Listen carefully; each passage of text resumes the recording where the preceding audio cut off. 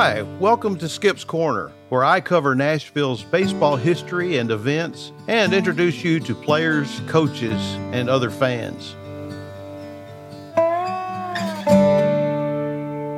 You may have heard me say before that the reason I'm a Yankees fan, it started back on my 10th birthday when my grandfather asked me, "Who are you for in the World Series?" And I said, "Who's playing?" And he said, "The New York Yankees and the Pittsburgh Pirates." And I said, "Granddaddy, who are you for?" He said, "I'm for the Pirates. The Yankees always win." Well, I tell the story that I've been a Yankees fan ever since. If they always win, then that's my team. And that's really where I started my interest in studying about baseball, with baseball cards and reading about baseball teams and players, and Babe Ruth and Lou Gehrig and Joe DiMaggio, and the list goes on and on. The Yankees really are one of the most storied baseball franchises in all of baseball.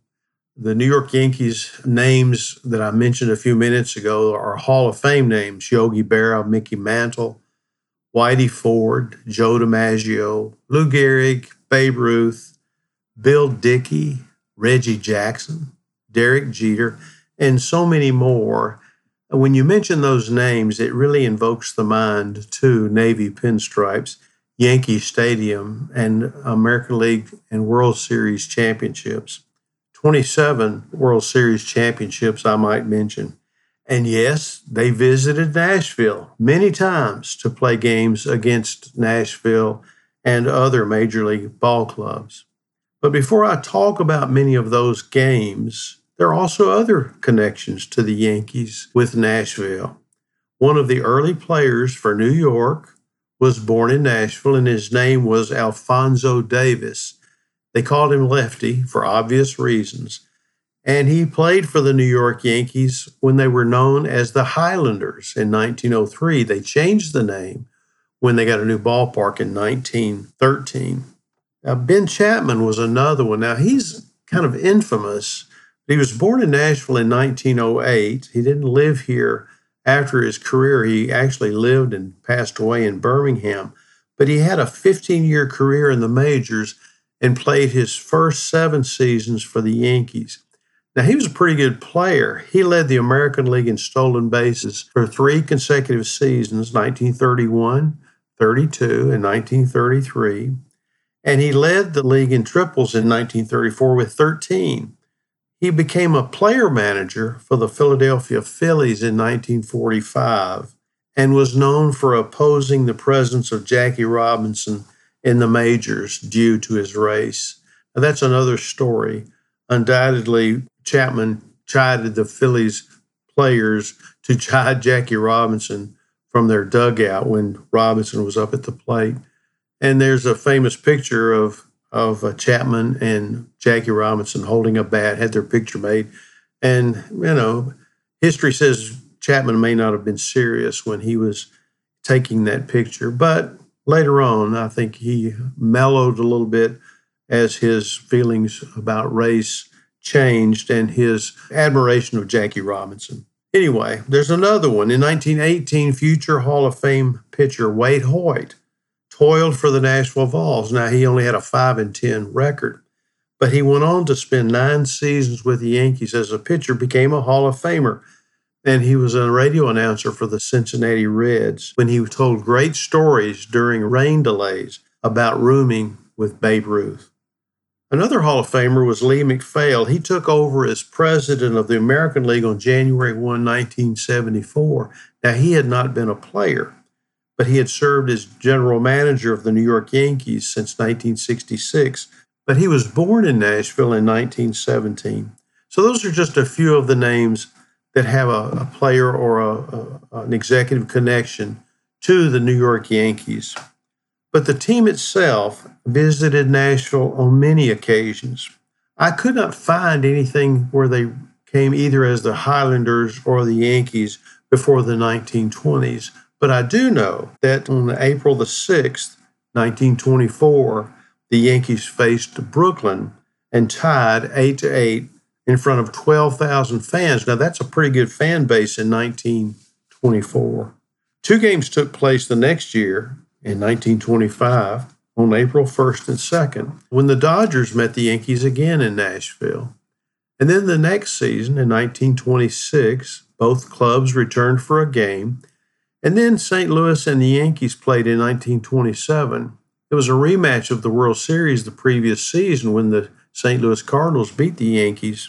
And this was a game in the newly turned around Sulphur Dell. I talked about this just a few weeks ago, and you can go back and look at a previous podcast. In 1928, the Nashville Vols beat the Yankees, and in 1932, and played Nashville in 2 games in 1931 and another in 1933. A 2-game set took place in 1934 and again in 1942. And I have some film footage of the 2 games in 1942. Actually, it's in color. It was taken by player Gus Dugas's wife, I think. It was shared with me by his great nephew many, many years ago. And the quality's not great, but it's color film of these players warming up and the bands. I think it's the Central High School and the Isaac Litton bands marching out to center field and marching back from center field, obviously, where they had played the national anthem. And it shows a few close-ups of Larry Gilbert. And there's a shadow over home plate, so you can't really see the Yankees players so much. But it's interesting nonetheless. It's 4 or 5 minutes, and one of these days I'll be happy to share that. I've shared it before at various events, and am always open to doing that. A game scheduled for April the 8th, 1946, between the Yankees and the Brooklyn Dodgers was canceled due to morning rains and a downpour which came 45 minutes before the scheduled start. The outlook for the game called for 7,500 fans to turn out, as all reserved seats were sold out. But 4,000 fans who showed up for the game were turned away. The Yankees and other teams would come to Nashville as part of their breaking of spring training camp as they headed north to begin the regular season. And on April the 7th, 1953, at Sulphur Dell, Mickey Mantle hit a 420-foot 2-run double up against the fence in the 7th inning as the New York Yankees beat the Vols 9-1. Surprisingly, there were only 2,693 fans. And Louis Affred, reporting in the New York Times as a sports writer, quotes one Yankee player as describing playing in Sulphur Dell as, "It's like playing in a telephone booth," and quoted Casey Stengel, the New York Yankees manager, who recalled that in 1912, when he was playing with Montgomery in a game at Sulphur Dell, said, "I dragged the ball, and it went over the right field fence for a homer." Yankees pitching coach Jim Turner, a native Nashvilleian, was born in Antioch, was honored at home plate before the game by Governor Frank G. Clement, who appointed Turner a Tennessee colonel on the governor's staff. So there's another connection to a player. He pitched for the Yankees and was the pitching coach when Casey Stengel took over the Yankees. Turner was in the Pacific Coast League as a manager, and Stengel knew what a great pitcher he was and called on him to come to New York to become his pitching coach, and he stayed a long time until October 27th of 1959. New York Yankees pitching coach Jim Turner was named field manager and given the responsibility of general manager of the Nashville Vols for the 1960 season.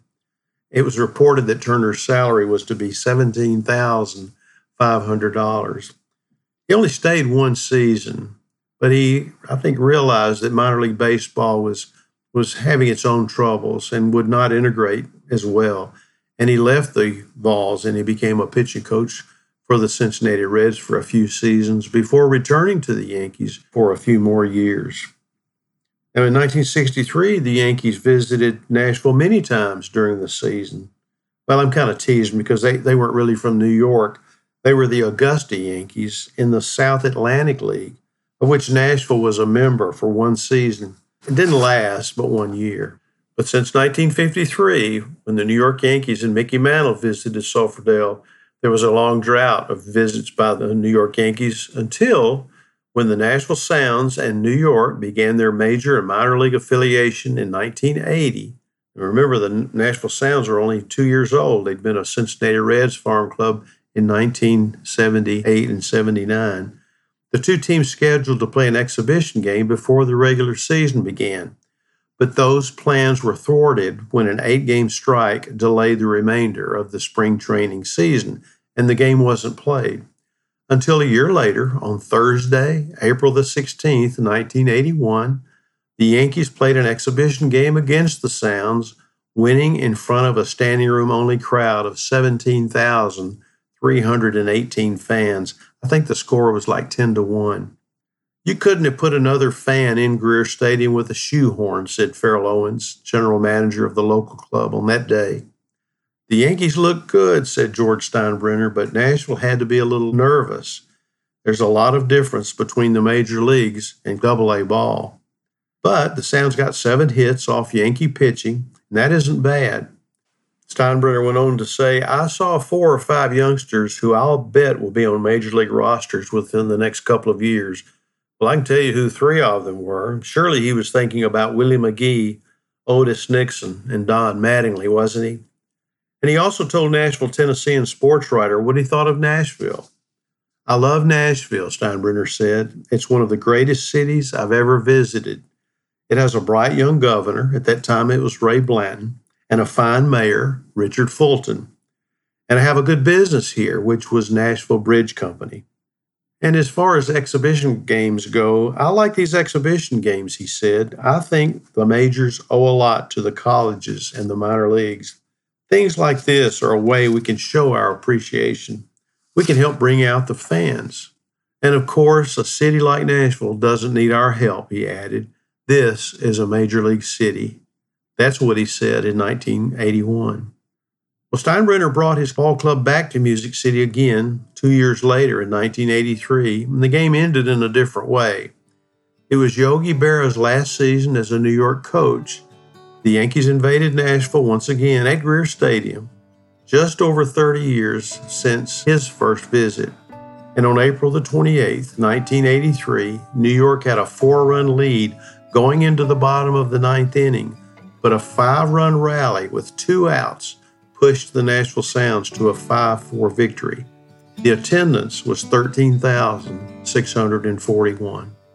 Well, those are some New York Yankees Nashville connections. That was a special day, as all the others were for the Nashville Sounds, just one of many visits by the famous New York Yankees. That's my team. And one of these days, when we have a Major League Baseball team in Nashville, I'll wear my Yankees jersey to that game and take it off after the first pitch and put on my new Nashville Major League Baseball jersey. And from then on, I'll say goodbye to the Yankees and hello to Nashville. I hope you've enjoyed this. If you have a comment, certainly feel free to write to me, 262downright@gmail.com. I always appreciate your comments. I appreciate you listening, and I hope you'll do that again soon. Thank you.